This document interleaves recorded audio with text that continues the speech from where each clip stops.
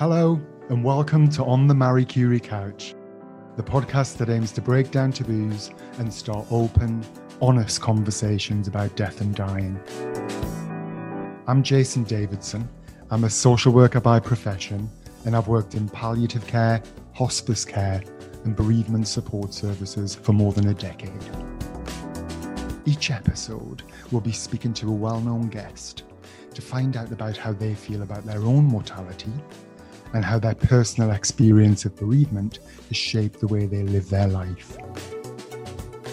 Today, I'm on the Marie Curie couch with Mark Foster. Mark is a British swimmer who was born in Billericay, Essex in 1970. By the age of 15, he was the fastest swimmer in the country, which led to a long career in the pool. Mark set 8 world records and won 6 world titles, 11 European Championship gold medals, 2 Commonwealth golds, and competed in 5 Olympic Games, even carrying the GB flag at the opening ceremony in Beijing. Since retiring in 2008, Mark's competed on Strictly Come Dancing and has been a TV regular for BBC Sports swimming coverage. I'll be speaking to Mark today via video call.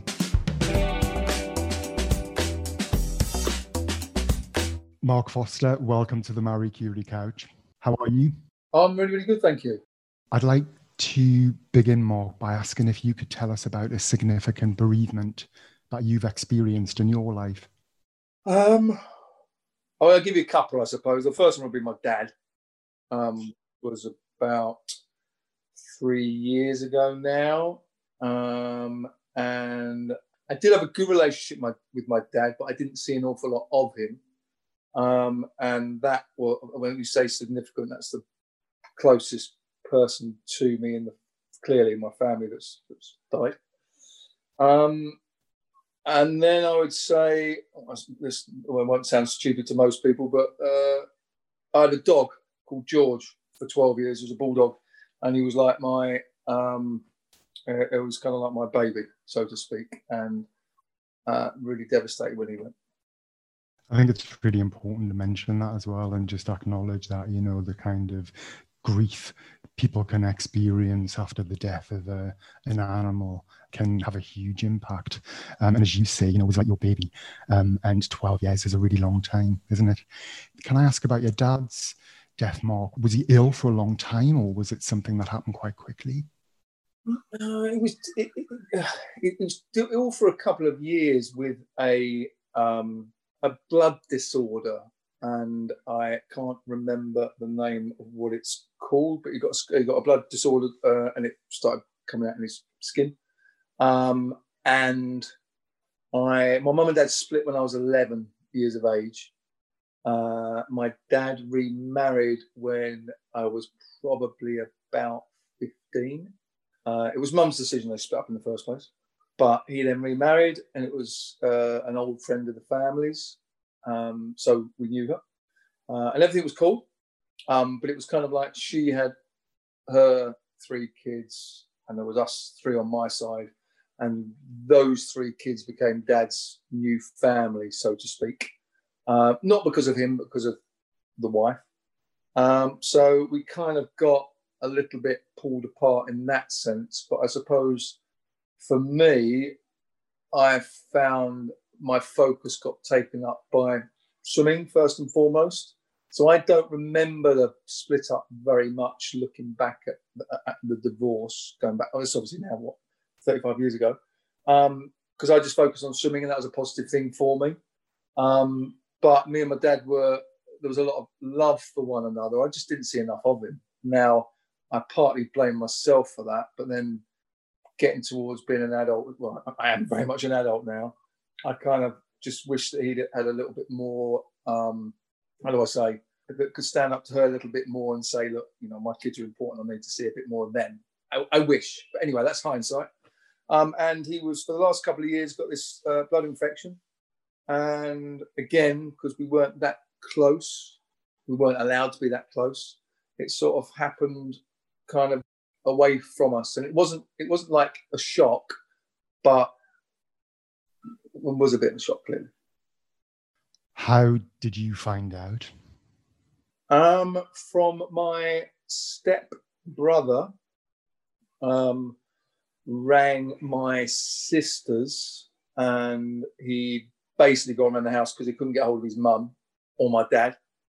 And he'd been around the house and climbed up to a window and seen my stepmother on the floor. She couldn't move. Obviously, she was just in complete shock. And my dad was in the house and he died. So my stepbrother rang my sisters, who rang me, and then we went straight down there and went to the house, and the rest is history, really. So was your dad still there when you got to the house? Yeah, he was on the floor at the top of the stairs. So basically, because of the blood infection he had, which had been going on for a couple of years, he basically had a massive heart attack because his body couldn't cope with it anymore.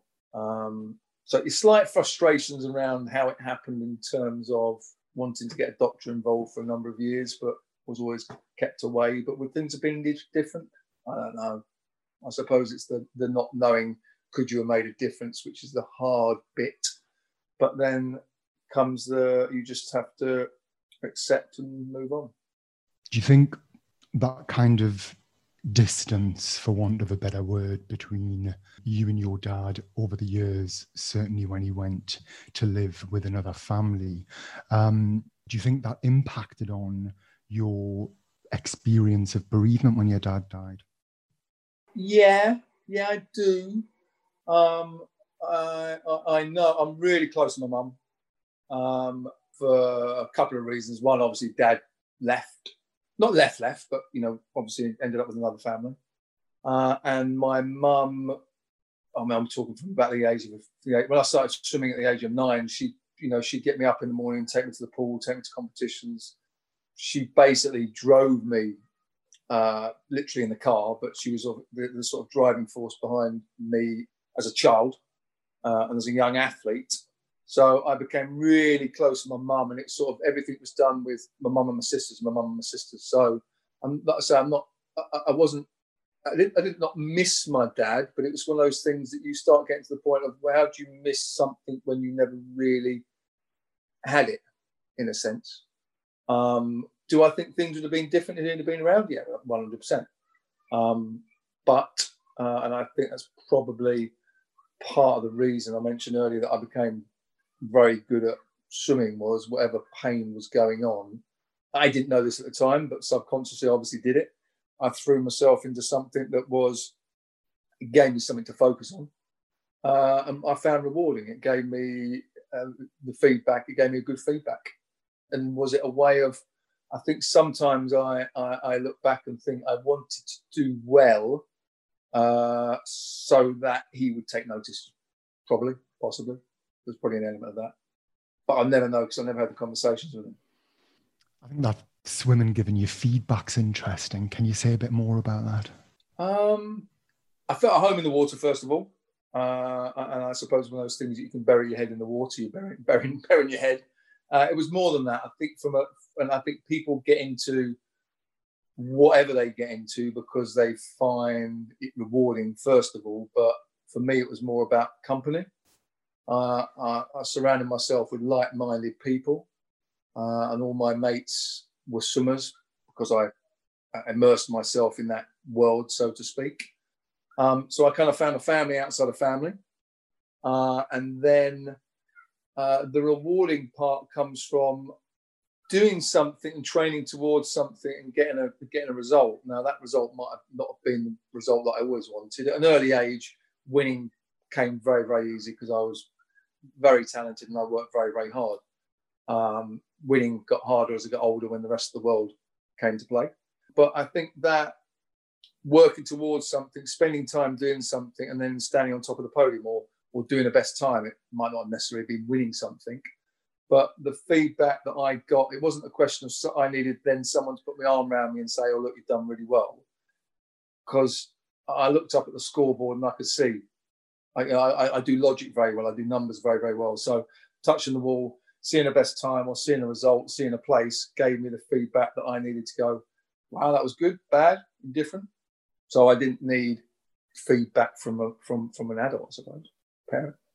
I think as you're describing as well, you know, when parents separate and divorce, especially when you're young, you know, it has an impact on the whole family, doesn't it? And there's a whole host of losses associated with that as well.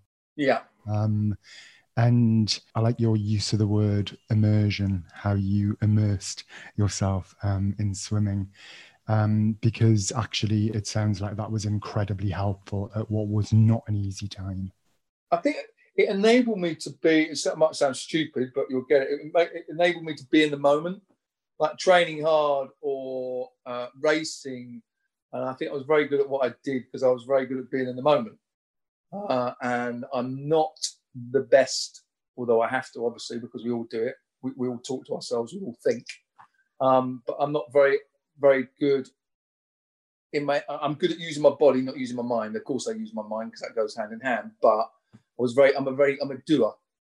I'm not a sitter and a thinker. I'm very much a doer. Whereas I find now, I retired 13 years ago after the 2008 Olympics. I now play loads of golf because that to me becomes a thing that I can practice towards being better at something. But so that's my goal at getting better. But the bigger bit comes a little bit like from being a swimmer in a team that I've now got. A lot of my mates that I used to swim with, we play golf together. So it's kind of like swimming finished, but now we all walk around a field hitting balls around. It's kind of bizarre, but we're still connected. Mm-hmm. That sort of connection that we had in the water, we've carried on, and now we're doing it on golf courses. On dry land. Yeah, but I do find that very comforting that I've got those friends are still my friends, obviously. But it's quite well. Listen, you could go one or two ways. You can. I know a lot of people that go, God, you spend a lot of years doing sport, you must hate it now. I love movement. I still go to the gym 3 or 4 times a week. I don't beat myself up like I used to, and I mean that. I don't mean it in the mental sense or the physical sense, but I do mean it in terms of as an athlete, what you do every day is push yourself to extremes. So you're literally physically trying to hurt your body. Sounds wrong, but you're pushing your body to the next level. Whereas now when I go in the gym or I'm doing whatever I'm doing, I do everything at 75% because I realise that I'm 51 years of age and at some point something might fall off. I was going to ask one question, but then also just before I do, I wanted to ask what retirement was like. Was it a difficult experience? It was kind of bizarre in a sense that I suppose, like I said earlier, not being really much of a thinker, I didn't really plan out. I didn't plan out what was next. So I went to my 5th Olympic Games, which was Beijing in 2008. I got to carry the flag around at the opening ceremony, which was amazing. And I was very fortunate that the BBC asked me to do Strictly Come Dancing. So I sort of finished the Olympic Games. I came back. I started doing Strictly Come Dancing, which the reason why I did the show was for a couple of reasons. One, friends of mine like Roger Black, Denise Lewis, Colin Jackson, they'd done the show. And they said, if you get the opportunity, do it, because it's taking yourself out of your comfort zone. But more than that, it's Saturday night TV. So in the swimming world, I was very well known. In the sports world, I was well known. And then so that what I say out in the public world, people didn't have the foggiest who I was, because swimming's not like football. It's not on TV every day. And so I thought I'll do the show, and I did it, and I loved it, and I threw myself into it. And on the back of that show, I got asked to do a few talks. Motivational talks, keynote talks, can be dealing with setbacks, motivation. There's lots of different things that mold into speaking. And I remember at first thinking, what will I talk about? I'm like, my life to me at the time was not boring, but it's what I did. And I think a lot of people say the same. To them, it's what you do every day. What's interesting about that? And then I went along and did a few talks in banks, government sector, public companies.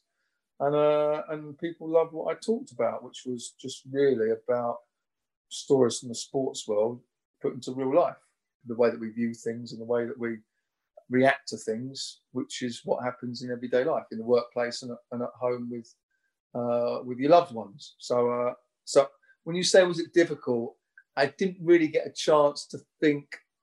I did leading up to it, but obviously I didn't plan too much, which was swimming finished, Strictly came along. No, I'm not a professional dancer, but it opened up another world to me, which was the world of celebrity is a wrong thing to call it, because I just see myself as someone that did well in the swimming pool. But other opportunities turned. It was like another door opened, and I stepped through it because I'm fascinated with taking myself out of my comfort zone and trying something different. And I'll try anything, because you don't know whether you like something unless you try it. So give it a go and see whether A, you like it, and secondly, you're good at it. And it sounds very much like just kind of ending one chapter and starting a new one, you know. So that transition was potentially made easier by you sort of immersing yourself in something else quite quickly. Yeah, but I think it's the same for people in general. If you decide to do something, as long as you, I've never been afraid of failure. And I think of the word fail, and you think of the words fail, F-A-I-L, from action I learn. And I think what sport taught me very much so was you do an action, you get a result. It might not be the result you want, but learn, go again, go again, go again, go again. And what sport taught me was, well, try something. If you don't like it, try again, try something different. I don't get stuck in fear of not being good at something, because I find something I'm good at and just keep having a go. What was it like carrying the flag at the Olympics? It was the most amazing experience in terms of, it was an honour. The fact that the team had nominated me to be flag bearer, and Jason, if you put it, you won't know how this works, but within the team, you've got Team GB, the Great Britain team, and within the team, you've got different, so you've got swimming, you've got tennis, you've got rowing, you've got athletics, you've got all the teams within the team.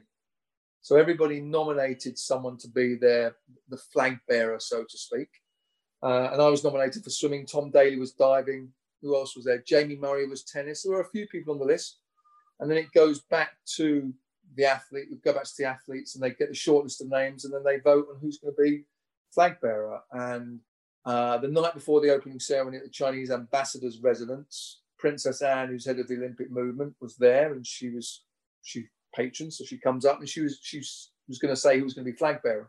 And I just remember standing there. I was 38, fifth Olympics. This was going to be my last Olympics. And I got so nervous. I really wanted to carry the flag, because I thought it was a recognition that I'd done 5 Olympic Games. I've been successful in my sport. I've represented Britain for 23 years at senior level. And it was kind of like the icing on the cake, which was to lead Team GB out of the opening ceremony. And that's what I said. It was an honour in front of 80,000 screaming people. And I literally walked around pinching my finger as I hold the flag, going, this will never happen again. Just enjoy this moment. Oh, wonderful. I think that recognition of your career, like you mentioned, but also your own pride in what you'd achieved for yourself, Mark, and also you used the word honour. Yeah. And yeah, it's fantastic. Thank you. This September, Swimathon is back and better than ever. Swim at any time on any day between Friday the 3rd of September and Sunday the 19th of September at any venue of your choosing. Swimathon is designed to suit all levels of fitness. From 400 metres to 30.9 kilometres, there's a challenge to suit you. Visit swimathon.org to find out more. The reason we do this podcast is to encourage people to have conversations about death and dying. And what we do know from our listeners is that, they might be experiencing a bereavement themselves, or they might be currently caring for somebody who's dying from a terminal illness. And we know that they find listening to other people's experiences helpful and sometimes comforting. So just to kind of go back to talking about death and dying, when you were younger, when you were growing up, do you remember death being quite an open thing that was talked about? I mean, what messages about death did you get when you were younger? When I was young, not at all. I don't remember it ever being discussed, as in within our family. There was no one that had died within the family when I was, I don't know, 10, 11, 15. So I didn't have any early connection to death or had conversations about death, because no one near me had died. I mentioned George, my dog. That was probably when I'm trying to think. I was about 30, I think. Grandparents were still alive. Grandparents didn't go till I was probably about 35, I think. But there was something that happened when I was late 20s, I think it was. I was down in Bath and I was training with, I was training in the pool, obviously, but Colin Jackson was training down there. And a training partner of his, a guy called Ross Bailey, he was the next aspiring up-and-coming hurdler. He was going to be the next Colin Jackson. And he was a few years younger than me. I remember being with him. We trained in the morning, we did gym, and we were going to go and play golf in the afternoon.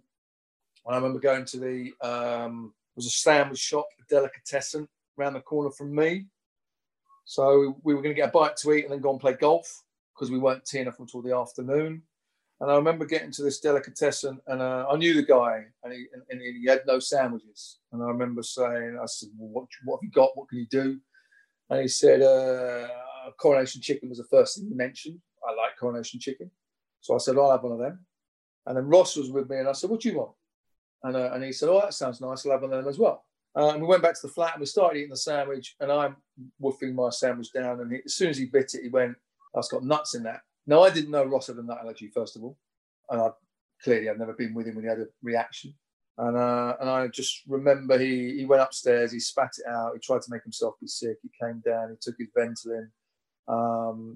The reason why I'm saying this is because the first person that was very close to me that died.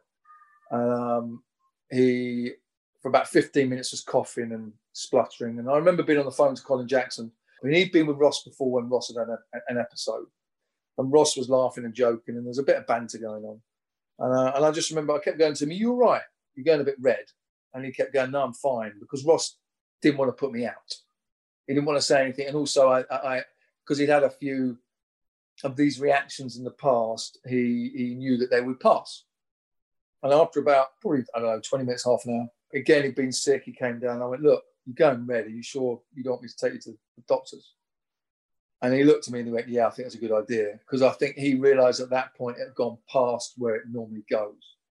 And I just remember getting in the car, he's in the passenger seat, driving up to the hospital, and he started gasping for breath. And then I was fixated on obviously getting to the doctors, which is a university hospital up at Bath University, which is only about 5 minutes away. But the long and the short of it is we got up to the university. A nurse put an EpiPen in his arm and gave him a big dose, but it gone past. It was past coming back, and they put me in a coma for 3 days, and he died. And it was it was shocking that not only was it a very close friend of mine that died, and I sort of say on my watch, but I didn't know anything about the nut allergy, but also someone that was so young and Scottish record holder. I mean, he was the next up-and-coming athlete, somebody that was so fit and strong, but actually something so small, a nut that could bring him down. And that hit me hard for quite a while. I bet it did. It's kind of harder to get your head around, I think, as well, as you describe, something that's just come from a nut, but actually resulted in his death, and in a death so sudden and sounds traumatic as well, Mark. And someone that's there 1 minute and gone the next. It wasn't like it was. I'm not saying my dad hit me an awful lot, but my dad was 77 years of age. It was sort of he was older, and this was sort of a 21-year-old that could run through walls 1 minute and then gone. I'd like to talk about bereavement and grief and your experience of grief. What's helped you when you've been grieving? People. My ex-partner with his dog. But we're still good friends. But I suppose you've got something in common with someone else. You've shared that experience with that person. You both went through the same thing. You might have felt it slightly differently emotionally, but you both felt something. And you've both feeling the loss of that pet, that person. With my father would be my sisters. Again, we've got something in common. And we still do a few bits and pieces once a year we do something. We go on a walk together around some fields near where we used to go as kids. Not the same place, but nearby. But we spend the day chatting about him. But I mean, that's ultimately the thing that binds us and connects us. So I find that very helpful in terms of being able to discuss it with other people that understand what you're going through. But again, that's not saying that it had to be my ex-partner or my sisters. It can be another person. I think sometimes that would be bereavement, and that's it. Like I split up with a partner a year and a half ago, and it felt like a bereavement because all of a sudden they're still here, but actually they're not here anymore. They're somewhere else, and that took me a long time to come to terms with that. But having conversations with other people that have been through, and remembering that other people have been through not the same experience as you, because our experiences are all our own and we feel them in different ways, but realizing that other people have lost somebody or experienced some loss, that actually by having that discussion with that person, you might feel a bit vulnerable for doing it at first, but actually you realize that a lot of other people have been through the same thing. So there's something about sharing the grief, talking to people, getting comfort from others, storytelling, remembering. What about sort of funerals or rituals? Did you do anything when was it George, your dog? George, yeah. When George died, was there any sort of rituals after his death? February the 5th is the day he died. Buried him in the garden under a tree where he always used to sleep. And actually the other dog, there was two of them. There was another one called M, and she went she was younger, but she went about 3 years later. They basically got put side by side under the tree in the old house with two stone bulldogs that are on top. They're old antique bulldog things. With dog tags around their neck that said their date of birth and their date of death on them. They're at the old house. So to be fair, can't get to the old house anymore. But no, on Feb 5th, always sort of say something, raise a glass, and remembering. I think the thing is you never forget. So I think it's acknowledging something that's happened, as you say there, sharing stories. I mean, I can't forget the stories. There's so many, and a lot of my mates that I now play golf with used to know George back in the day, and I tell them they're all obsessed with me because 3 of the guys that I play golf with, my dog was called George, and now 3 of them have got boys called George. So George lives on in them, right? Yeah. How nice. Well, subconsciously, that name was planted in their brains for a reason. I'm sure of it. So there we are. There's a nice memory to that, and it's also remembering all those, the good things that happen and the funny things that happen and the indifferent things that happen. Because we can all go to a place of negativity if we choose to. I don't mean negativity is not being negative, but think of the worst case scenario as opposed to going to the best case scenario and think, all right, well, I've just got fond memories. I do see the world in a weird way because I'm stupidly optimistic about most stuff, to be fair. One of the things, like I mentioned before, one of the things we encourage in our work as a charity is to get people to talk about death and dying, so actually they can plan for the future and maybe even put some practical things around that, like writing a will or planning a funeral or making some decisions about where they might want to be cared for should they have a terminal illness and be dying. Do you ever think about your own death? No, I don't. I'm not saying I'm at moments when I've been swimming in the sea and been a bit far out. But no, I it's not a question of not thinking about it, because I have discussions with friends sometimes around the subject. But I haven't planned, and this also might be naive and stupid, but I haven't planned the funeral or what I want done, or I don't know, in a stupid way, I suppose, in a childish way. I'm 51 and I kind of think I've got another 30 years, 40 years, 50 years, I don't know. But discuss things with my mum. Mum's 79 now, but not to the nth degree that everything's put in place, because I think ultimately it's more to do with, for us, for me and my sisters, is more to do with if anything happened, we deal with it. when it comes up. It's more to do with her peace of mind of going, okay, she wants to be in control of what will be if anything happens to her. Because we'll kind of go, we'll do what's ever needed to do. We're all very close, and we're a close family. No, going back to your question, have I thought about it too much, or have I planned? No, I haven't. I think also, people can find them quite difficult conversations to have, and one way into it might be, finding out whether somebody wants to be cremated or buried when they die, if that's important to them. And then getting those things written down, even in our will. When you write a will, you can add some of that kind of basic, information with regards to your funeral wishes. Also, some people don't want to talk about it. I mean, some people we've met on the podcast have just said, I'll be dead. So others can make those decisions. No, I think it's important. If you want things done a certain way, then obviously you map them out and plan them out. If you're somebody that is really not fussed, then I suppose there's nothing wrong with not being really fussed. I don't mean that anything can happen to any of us anytime tomorrow, right?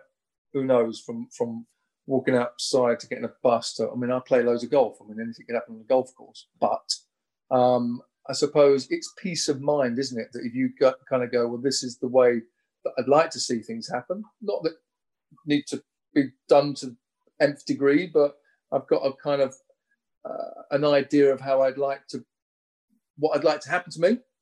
Then that's good. Put it down on a bit of paper, put it in the will, or share it with somebody that's close to you. And as you say, though, on the flip side, you've got some people that are either uncomfortable with the subject and they don't want to go there, or which is more where I am, which is I don't mind. That sounds probably a bit stupid, but I don't mind. I think with my sisters and my mum, they've kind of, I say, got my best interests at heart. As you said there, if someone's gone, they're gone. But I think for the people that you are leaving behind, at least they've got some roadmap to what you want, rather than them going, oh, what might they have wanted to do then? Or I don't know. I think they'd have wanted this, as opposed to, no, actually, it says here they want a cremation. This is the music they want playing, and they're kind of, at least you're actually making it simple for them, as opposed to, oh, I kind of think they might have liked this, or they used to listen to this song an awful lot, or I don't know, they used to like these flowers, or whatever it might be. Well, that's when lots of tensions can arise as Absolutely. well. That's when kind of conflict, when people have got different, because of course you and your family, certainly with your sisters and your mum, from what you're saying, are incredibly close, but you'll still have kind of individual relationships with each one of them. And, some might know some more things about you than others, or remember other things. And, so we know sort of in our work that, conflict can arise afterwards, because people will say, well, actually, that's not what I think he would have wanted. Or, and not just around funeral wishes, but around financial matters and houses and all that stuff. So I think it can be practical and helpful in that way as well. 100%.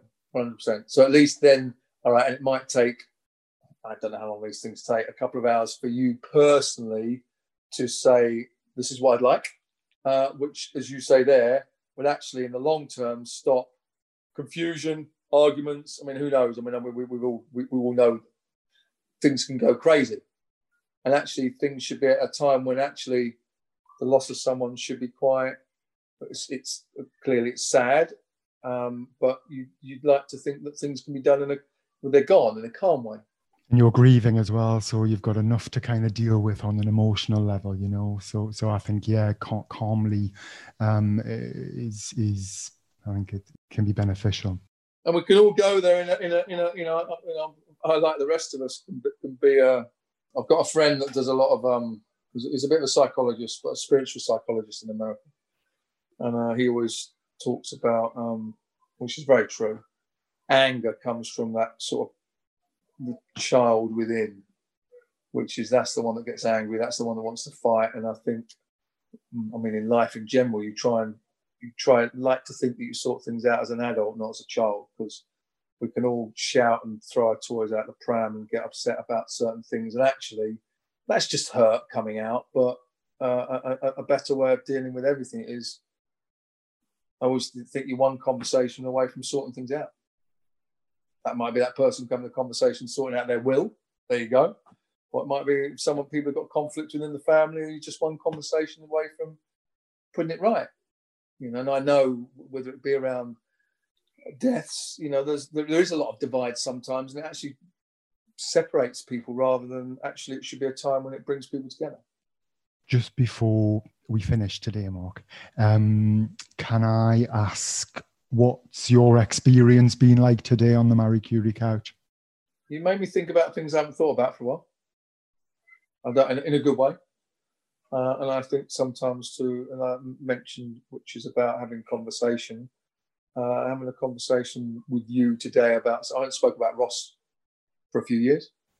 I'm patron of the Anaphylaxis campaign, which is about trying to put EpiPens in schools, businesses, airplanes, whatever it might be, so that if anaphylactic shock happens to anybody, the EpiPens are there. So I do stuff with them. But I haven't spoken about him for a while.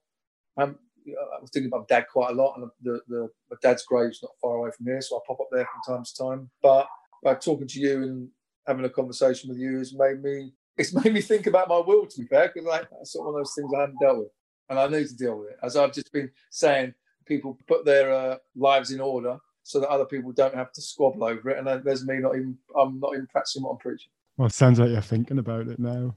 But it's on my list. Absolutely. Well, listen, Mark Foster, thank you for sharing your stories, joining me on the Marie Curie couch today, and it's been great to meet you.